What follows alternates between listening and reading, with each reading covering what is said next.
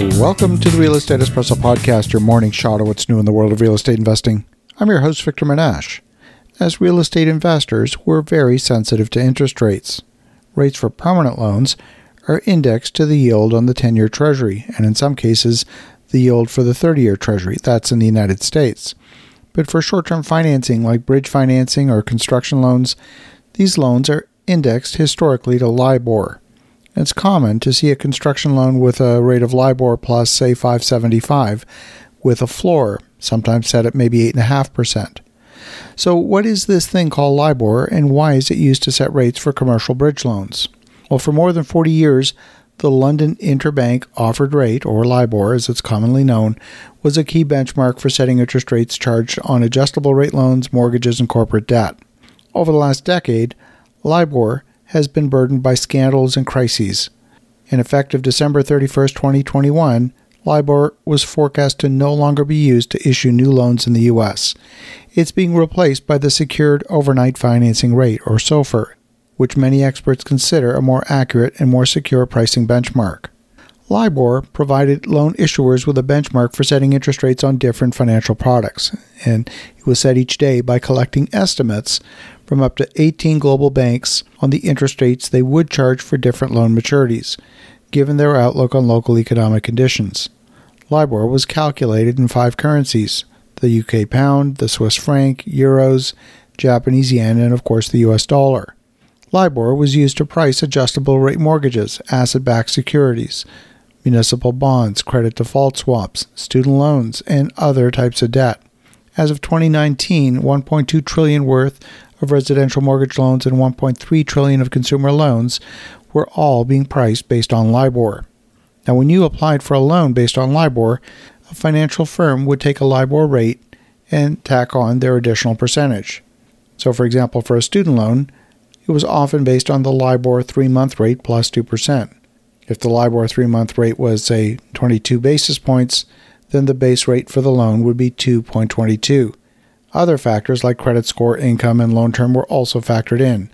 But LIBOR is no longer being used to price new loans. That ended on December 31st of 2021, and it will formally stick around until at least the middle of 2023. With an adjustable rate loan, your lender sets regular periods when it makes adjustments to the rate that you're being charged. The lender references LIBOR when adjusting the interest rate on the loan, changing how much you pay each month. In 2012, there were extensive investigations into the way LIBOR was being set, and it uncovered a whole bunch of irregularities. There were a lot of major banks, including Barclays, Deutsche Bank, Rabobank, UBS, and the Royal Bank of Scotland, caught up in the scandal. They were all manipulating LIBOR rates for profit. Barclays was a key player in this scam. They would submit its LIBOR estimates, claiming it was lower than what other banks actually charged it. After all, it was an estimate. It wasn't based on actual transactions.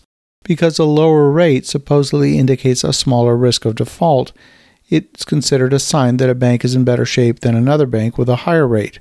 And it wasn't just Barclays. At UBS, one trader involved in LIBOR setting managed to rake in hundreds of millions of dollars for the bank over the course of 3 years.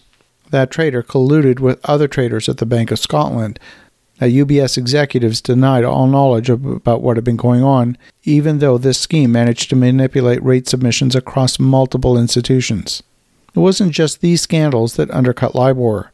Banks have been changing the way that they transact business, and as a result, LIBOR has simply become a less reliable benchmark.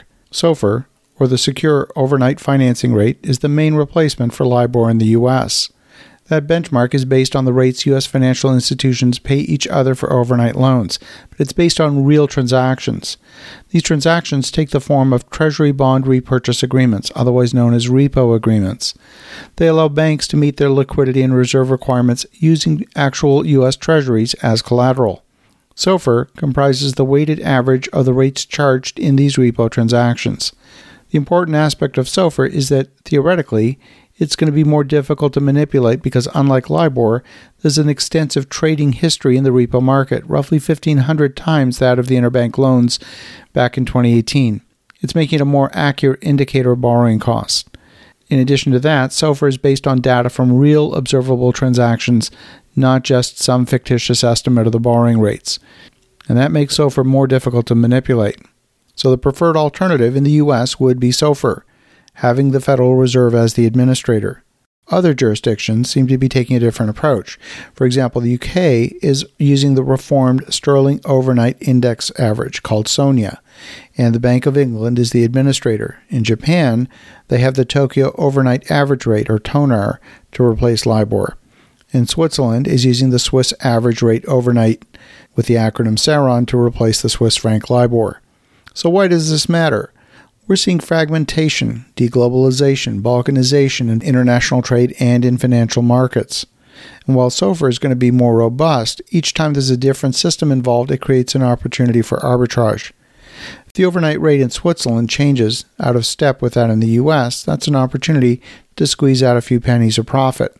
Arbitrage means that in order to make money, you need to move vast sums of cash between the systems in order to exploit a tiny profit. And it's those micro profits that increase the volatility in markets and reduce the true nature of the market created for its fundamental purpose.